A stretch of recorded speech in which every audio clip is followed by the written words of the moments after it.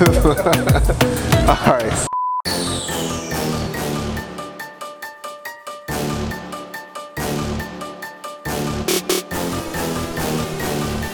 Hello everybody, welcome to another episode of the Black Codes. My name is Trevor Gwynn. I am one piece of the Black Codes puzzle. Today we have a very special guest with us by the name of Marctwain Carpenter. He is a systems engineer and he has been a member of the Black Codes for a little over a year now. Year now. Ooh, we got some longevity in there. And it's always good to see that. So 10 months lurking, 2 months talking. Right, hey, that's how we start. You got to fill it out and see what y'all talking about. And then once you're ready, you've already dropped plenty of gems in there, especially with that Slack channel. But I'll stop rambling. You can tell us a little bit about yourself and your background, Mark. So lifelong IT professional. Been doing this in one form or another for as long as I can remember. It's probably the only thing I ever wanted to do. Yeah. So, like a lot of people from my generation, I started off from wanting to make video games, Yeah. So getting in front of programming for that reason. Yeah. Not ever making video games. Then developing kind of a sysadmin tool belt as a side effect of learning programming languages and working in systems. Worked independent for a few years and small office, home office, sites like this, setting up networks and things, and kept running into networking all the time. So I ran back to school and grabbed a networking degree just to do more sysadmin stuff. Yeah. A little more independence, and then picked up probably what's my first serious corporate job as a security engineer. As a networking company, Bluegrass Cellular, back at home in Bowling Green, Kentucky. Okay. And big is that ISP. Where you're originally from Bowling Green? Originally from Bowling Green, Kentucky. Yeah, born and raised.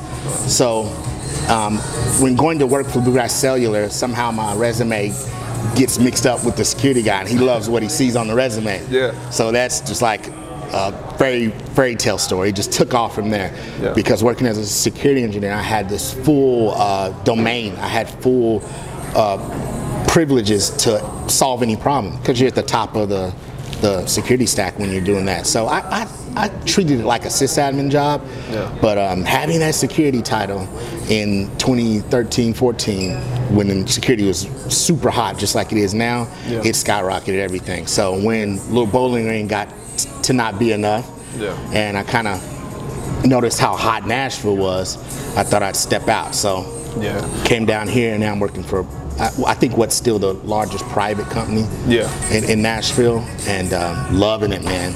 Yeah, you're a tech Swiss Army knife as far as superstar. I think so. I don't know if it's enough anymore today.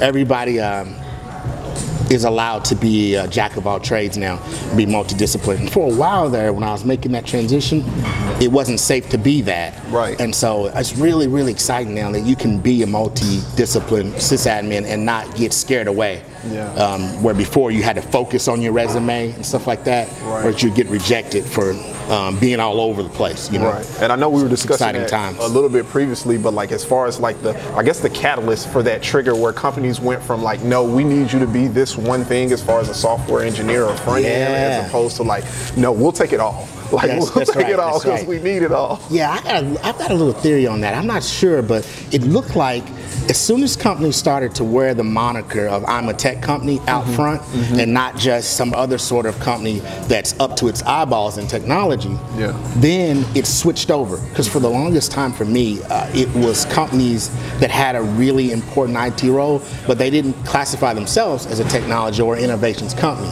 Yeah. And somehow that made it where you're as an innovator, as a technologist, your resume and your skill sets, what you might contribute, is being compared to a different classification of employee. You get what I mean? Now we're all out here. Right. It's all samurais.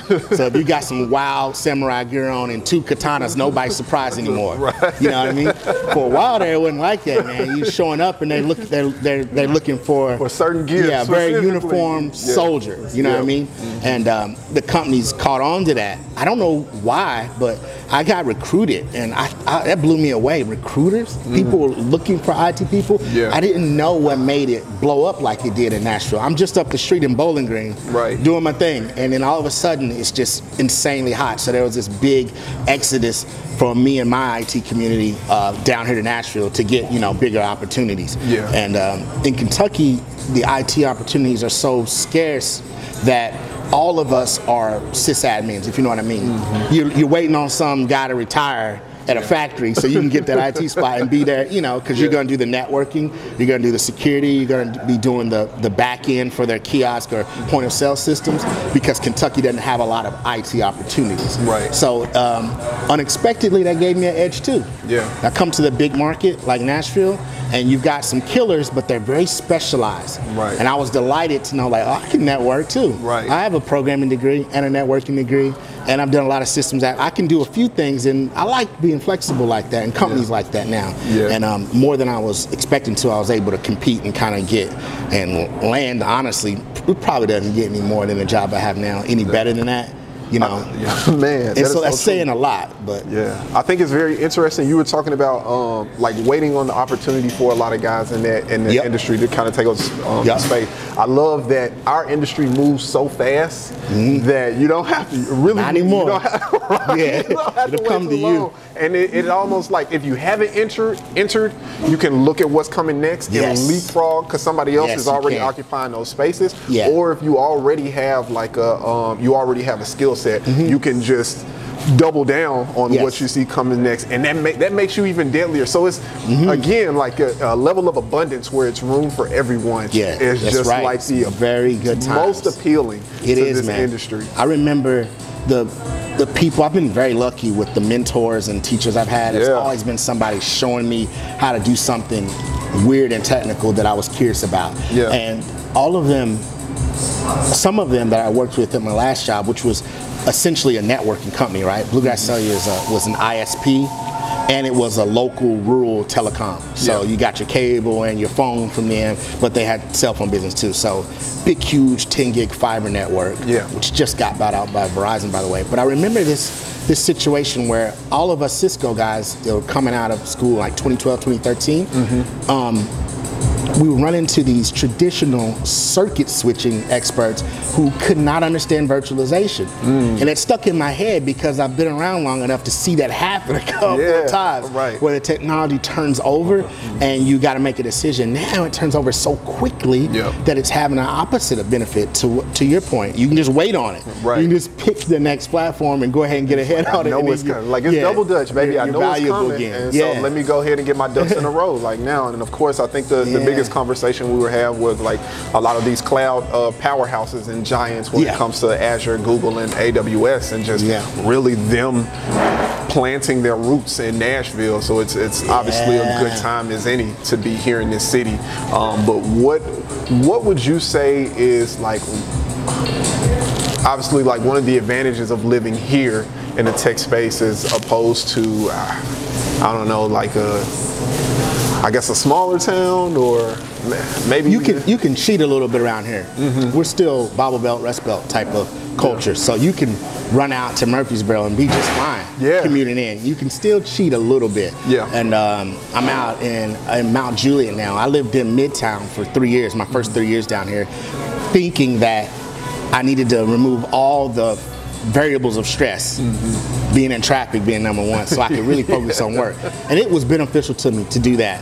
But when I finally got tired of Midtown and had to be a grown-up halfway, I run out to the suburbs to buy a house, and I found it not as bad as I thought. The commute doesn't bother me, but you're getting a lot more for your dollar. And then there's levels to that too. You can go even smarter. You can go into the legit county. You can go to Whites Creek or somewhere like that in one of these areas and kind of cheat, if you know what I mean, and not get caught up in the rat race so much, because lifestyle and consumption will match your new nice income, and then you're not winning anymore.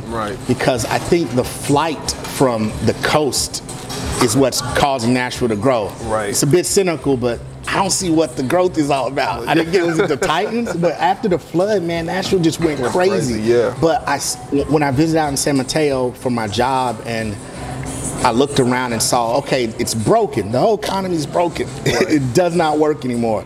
You got like bungalows like we have in East Nashville at like $4,500 a month and stuff like that. So I think the catalyst for the growth here was flight from other places, so that you can take advantage of that. Right, is my point. You can exploit that. Nashville is unique in that way. You can't do that anywhere else right now. Florida's hot. They're trying to make themselves a tech hub, but you can't run down there and set up like you can here and bunker down in somewhere inexpensive and stack your money and still be working at like a first class IT outfit or doing the independent thing like you are and your cohorts are doing, which is even more fly. Man, I think especially with that commute, I started in Murfreesboro because I stayed in Middle Tennessee for a little while, but during my military stint, I was mainly down in Murfreesboro. Yeah. And so when I got back from deployment, I would go to, my commute was from Murfreesboro to Franklin. And so that outside that's an interesting one. down, and it was no traffic, but it was still about you could kind of avoid the dragging staying out there. That was podcast heaven for me as far as like listening to a lot of entrepreneurship content mixed with a lot of development content. And now that I think about it, it was a lot of learning taking place in that quiet, almost meditative state as far as a ride. What is that, 35 minutes, 40 minutes? Yeah, you just swing around, huh? I get down to Spring Hill sometime and cut up through 840. Out from Mount Juliet, you can jump up one exit and go around and dodge everything. But so I know the area. Yeah, when I got there, of course, like not only the company that I worked at, but to find out like even these smaller parts outside that they were starting to gather tech hubs as well, and because like the I guess maybe the commercial cost of like office space down there was more attractive. But makes I know sense, I think Cracker Barrel headquarters was like Chattanooga, but I think they had a data center set up down there, and then of course the company that I was at and a slew of other ones. But you know what's going on downtown in the Nashville Yards, right? No. Okay. Company I work for, I don't even know if it's okay to say that. I guess it's all right to say I work for Assuria, but next door to us is Amazon's Ops Center. So the two companies right in the middle of the new development is the company I work for and Amazon. And it's not logistics Amazon, it's Amazon Ops. It's their IT guys. It's their systems engineers. And the exit I live on, Golden Bear, I think it's called. I don't know my way around Nashville. I just drive and just take left and right turns. I don't know the numbers of the exits, but that's where Amazon's building the new logistics site. So I'm betting with them, you know what I mean? Like somebody's investing in this area for some reason. So that means Mount Juliet is going to have all those hundreds, if not thousands of jobs coming, and tech to cover it as well. It's interesting times, Right. And I noticed we were like when it came to those cloud giant companies. My FedEx, of course, being down in Memphis, my father works there, and he talks about like the balance of not leaning towards one or the other. And I was trying to see if you could, because your company, y'all also deal with. We touch them all. I'm glad for that balance, because early on, I mean, just in 2014, I just still didn't have a grasp of what the cloud was. It wasn't until the last few years that it really. Because I'm doing work and solving problems in the cloud. To me, I couldn't get what the big deal was. Now I get it. And that sounds silly to say now because it's so ubiquitous, You ain't doing nothing outside the cloud nowadays. But I remember thinking there's going to be this left-right kind of I'm Microsoft, I'm AWS thing. And that didn't last long at all. You use whichever one works and they all are good. All of them right. And I like that because I think that is a statement of how awesome the technology is becoming. How ubiquitous the whole tech's coming. You can do just about everything in each cloud, but some are different than others. And we consume Azure a lot because of that. My efforts at the job. I'm a Microsoft guy, so when I move into that space, the nomenclature, although it's cloud-centric and a little bit protracted, it makes more sense to me. AWS, I would be practicing something for months just to find out it had a funky name, so I'm looking in the wrong direction. I remember on a recent project trying to do logs. You do that as a security engineer. It's a lot about forwarding logs really fast so you can analyze them and make decisions or alerts. And Amazon Kinesis was the technology platform that allowed you to do that on a large scale really fast. And I just didn't know what it was called.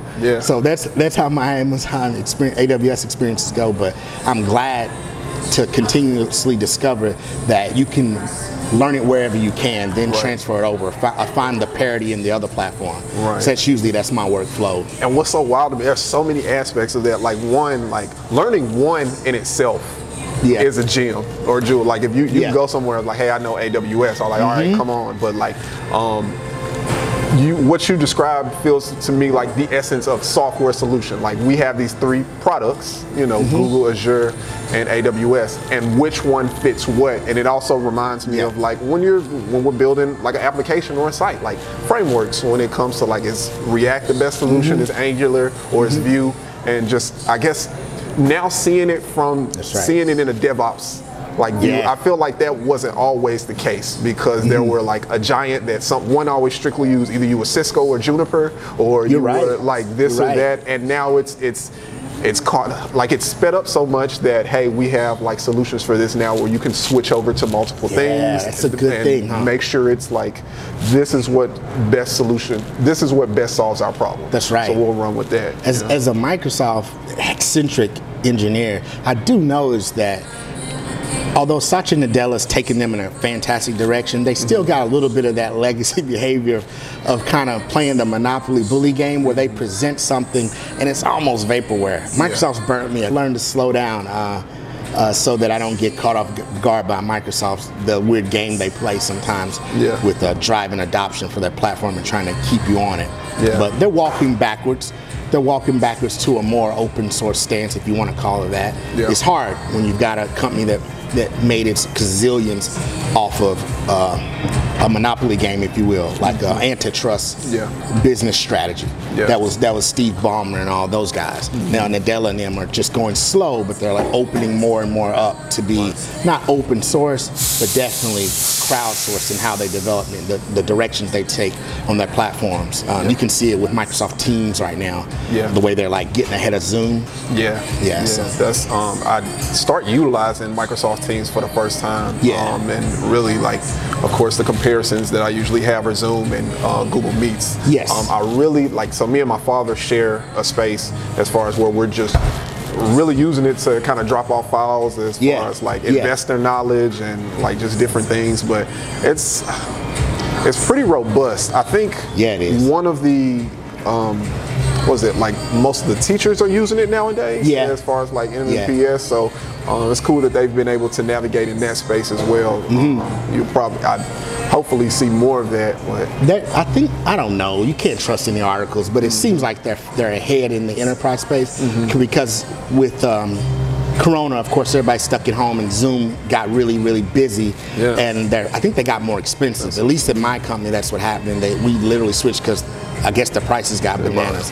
And the Teams, I don't think it's as good looking as Slack, definitely not as good looking as Slack, and not quite as simplified as Zoom, but the integrations are insane. And the whole, what do they call that? Common data services, you ever heard of CDS? The whole back-end data lake on any cloud provider. It's a generic term. I don't know if that's what AWS calls it, but the integrations are insane. I've never seen them easier or implemented in more easy way than on Microsoft, where you can go to Power Automate or SharePoint, and it's nothing you can't script or integrate, because it's the data's already there. I don't know what that language is. It looks kind of wonky. I don't know if it's got a name. It looks a little bit like F#, but it has its own language, so that you can create automations and integrations, where with Slack, you better hope a plugin already exists for it, or you have to author one.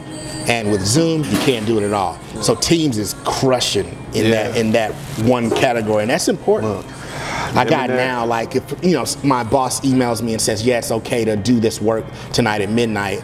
Once I get the email, I get alert on my phone, a notification, and then I get a reminder, and it schedules itself all automatically. And you can author those like right on the fly with Microsoft 365, and no other cloud's doing that in the enterprise productivity suite. I don't know, it's nerd stuff. I don't know what I'm saying, but it's heavy. It speaks to what everyone else is going to have to compete against right now. Now, of course, like being innovative is the name of the game now. So I guess on that subject, like your system engineering now, do you see that like shifting or, you know, moving in like adding the next skill set? Do you see a next skill set that you want to reach for? Oh yeah, definitely. There's a few. That brings up some interesting thoughts too, because I don't know which one to pick all the time, and I don't know how many more times I'm going to be able to ingest the technology. It's not only getting more abstract, but it's like folding over faster, as we said earlier. It's not taking 10 years for something else to replace the way you do it now. It's so fast. But yeah, man, I don't know what Kubernetes is. I don't get it. I don't need 1,000 web servers. I watch a gazillion tutorials and videos, and they're all just, here's how you spin up 100,000 web servers. And so I don't get it, you know what I mean? So not everything is built for the sysadmin work I want to do, but I keep on, the idealist in me, I keep trying to repurpose it and readopt it. Right now we're trying out our next big managed code platform. We're gonna let go of, I think, what's the one? Bitbucket. We're gonna let go of that. And I'm hoping we pick up GitLab, but you know, you have GitHub, you have a ton of other ones too that I hear about that are private and small. But sysadmins, we don't get to take advantage of that much. So what I'm hoping and waiting for is the next thing that serves systems engineer, but forces that DevOps workflow. That's interesting. Because we're not working purely in code. I might have a gazillion scripts, and I want to be able to store them centrally, and I want the guys that work under me to be able to get the latest working version of some script I wrote right there. You get what I mean? Right. But that's the limit of it. So the full pipeline, check in, check out, doesn't really serve us, but we're trying to make it work for us. So you starting to get into like integration and like that development process. Yes, to answer you more directly, that's the next thing I want to do. We want a DevOps traditional sysadmin practices where we're usually the gray bearded dude in the corner that's got all the secrets, keeping the whole company working. Can't do that no more. You got to be transparent, open with what you're doing, and that forces a whole nother discipline. And it's tricky seeing how hard it is for me and my guys to adopt to that. You know, I'm 38, so I'm like a real old millennial, so I'm right there on that edge of, I got the sensibilities of both generations, right? I tell you what, you young in tech years. It goes back to what we were talking about earlier. People getting started at age, 40, 50, because it's not strenuous. It's not a strenuous job. That's beautiful, as long as your mind works, you are good to go.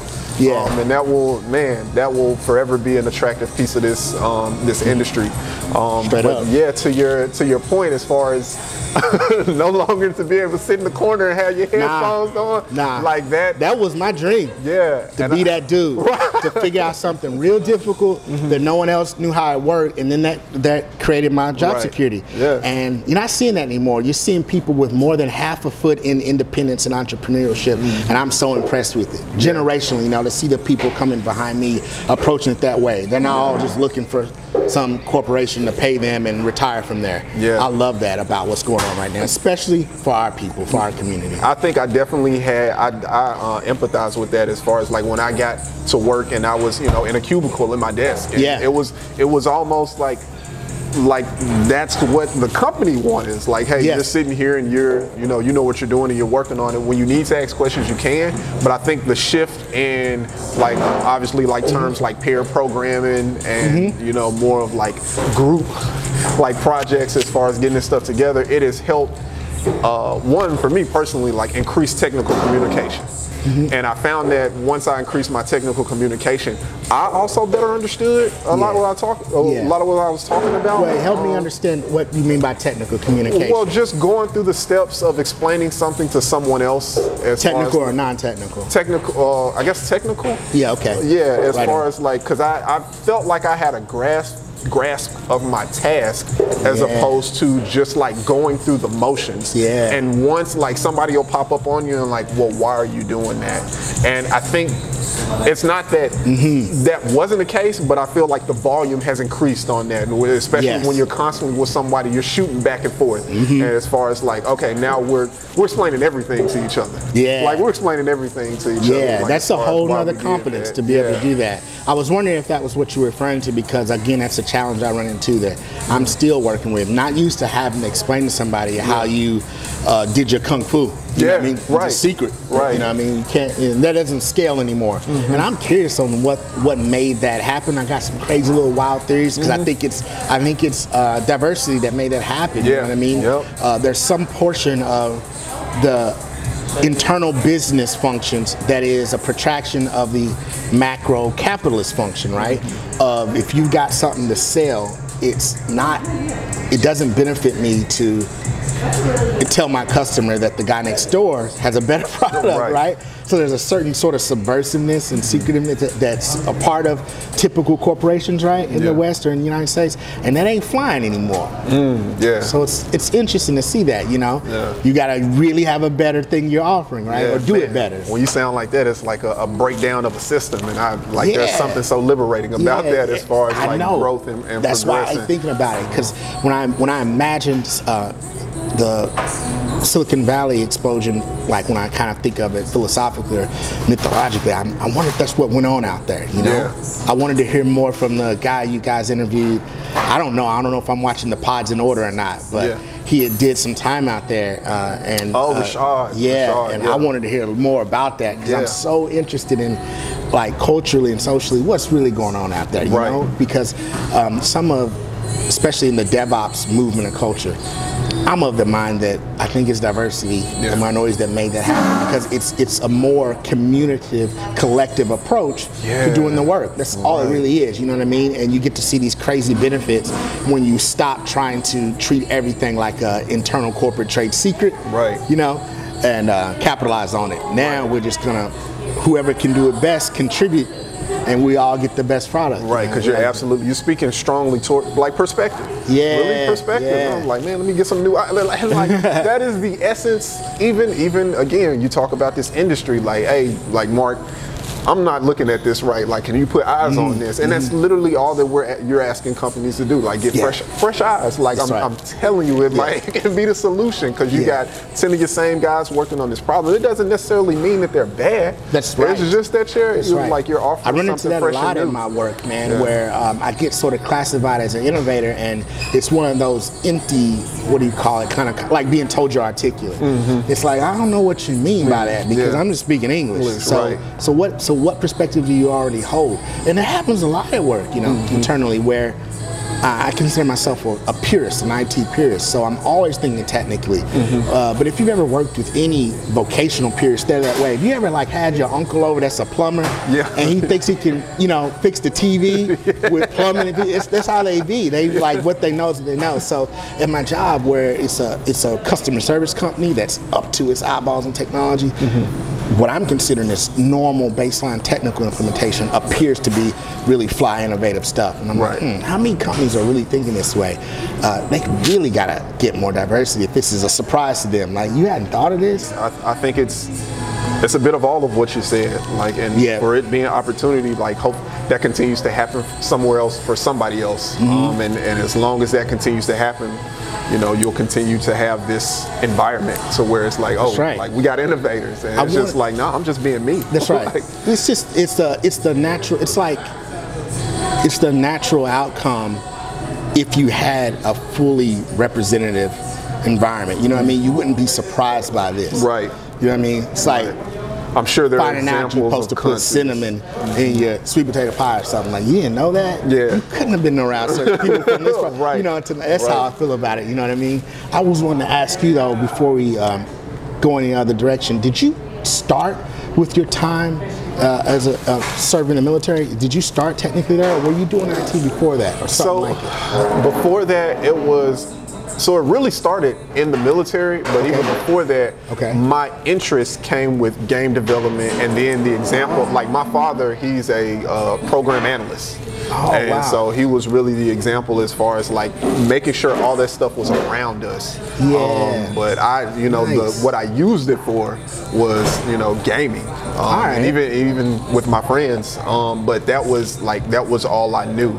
And so even when I started to head in directions, like with the military, military, I knew I wanted to have something technical in aspect. I knew I also liked working with my hands, as far as like building things, and so that's why I was the hardware side as far as infrastructure when it came to Cat 5 cable, and I'm forgetting the name of it. Did that ever put you in any data centers? Yes. Yeah. Yes. That's another world, man. It's a whole nother discipline. Actually, like after we deployed, we came back and they wanted to do a joint force operations, a coalition of countries. And so it was just a practice exercise, but they had us building out data centers, and we went to Germany during Oktoberfest. And man, when I tell you, like I'm grateful for the experiences that the military provided, because it allowed me a lot of opportunities, but also it just, I was like, okay, I'm in this data center, and they was like, yeah, just break what you want and have fun. I've run into a few colleagues that kind of had that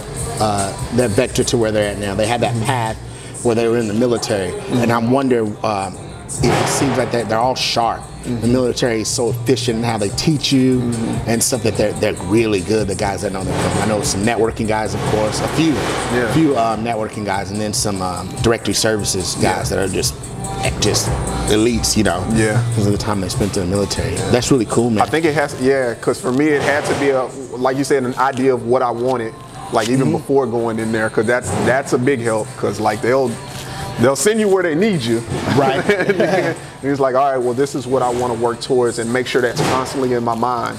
But also, when that aligns with what they can offer, then I think that becomes a beautiful opportunity, and you take advantage of it as much as you can, because like the pure experience, and that's the military. If I don't say it, it's not theory; it's all application. Like, hey man, we don't know how this works. Like, hey, you can just go put your hands on it. And like, you're the only guy at that point. You become the most expert in your field at like Cisco routers, and it's like, no, Trevor did that thing. He slapped the box on the side, and it started pinging, and so we're good now. You mentioned Juniper. So did you work with Juniper hardware? Yeah, so that's when I transitioned out of the military, and my first network administration job, network technician job, was at this company called Cybera. And they handle the point of sale systems for like gas stations and a lot of big name companies. But in between that was their proprietary product, which was a router built off the back of Juniper. Yeah, the Juno S is really popular in purpose-built route switching solutions like that. And I encountered it a lot, like in my last job, which was essentially a networking company. But I never touched it. The pure networking guys touched that stuff. I just dealt with a little bit of Cisco, a little Sienna. For large telecom stuff. A lot of my motivation to be a system engineer, or the reason I became or call myself that, is because I would encounter things and be maddened by not knowing how it worked, and mad that no one could tell me either. Point of sale systems, ATMs, like somebody's wiring that up. It's running on a computer, obviously. Why don't we know that? So at tech school, that was always my thing. Like, we'd be reading and doing what I felt was a little too much academic work, and I was wanting to know, how do I build somebody? Like, I got businesses that I could be running cable for right now and making money, but I really don't know how to charge them, or where I go get this stuff. I didn't know about Graybar right up the street from here, biggest supplier in the region. If you want to go get 10,000 feet of Cat 5, you know what I mean? They don't teach that kind of stuff in the tech schools, So a lot of my independent work, it was kind of motivated around those gaps knowledge, you know what I mean? I would get big jobs sometime and honestly not know how to complete them. And so it made me obsessive about gathering the right information to kind of quell that insecurity. I know you talked about like mentorship. Now, was this always at different capacities? Because for me, like even now, it's always at different capacities, and I love that. Was there did you, like, I guess out in the field when you were at companies, did that look different from when you were actually in like technical training? It did. I don't know what to attribute to other than luck. I'm a little brother, so I got 3 older brothers and a lot of really close friends of my older brothers that I call my brother, and I don't know why, but it was always someone showing me the right thing to do. I don't know if it was my curiosity or what, but as I get older, I feel more and more lucky about that, and blessed about that. So it was a little bit of both. I would run into, like I said before, some guy that was tired of the job, and I'm hungry to do it. Yeah. I was a technology director for the Boys and Girls Club in the region. Oh, dope. For about 5 years. I love working with young people and getting them in front of computers and showing them how to do stuff, you know, whether it be Photoshop or something to expose them.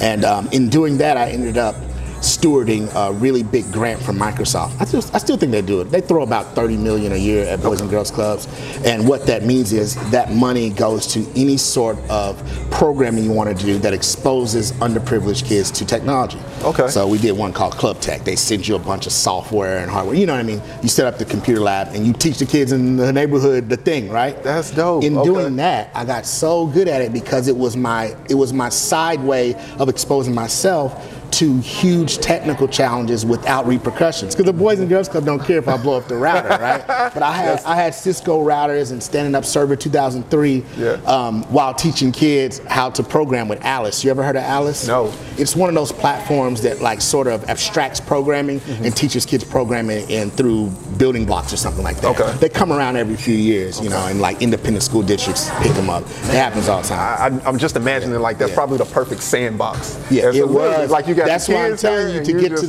to the answer of the mentorship thing. I don't know how I got so lucky, but I got super lucky a lot of times. And so the Boys and Girls Club said, "Hey, can you do this for all of Kentucky?" You know, and so I did it for a few sites in Western Kentucky. Yeah. And while in Glasgow, one site over from Bowling Green, I ran into this gentleman that was sick of doing networking, and he's the first dude to show me how to splice RJ45, you know, by hand, you know. And I ran the cabling for this old African American high school that was now the Boys and Girls Club. You know how we'll have our traditional buildings and they'll leave them there, but they might get used for something else. It was one of those kind of joints in Glasgow, Kentucky, so I'm running Cat 5 all over the place, not knowing what I'm doing.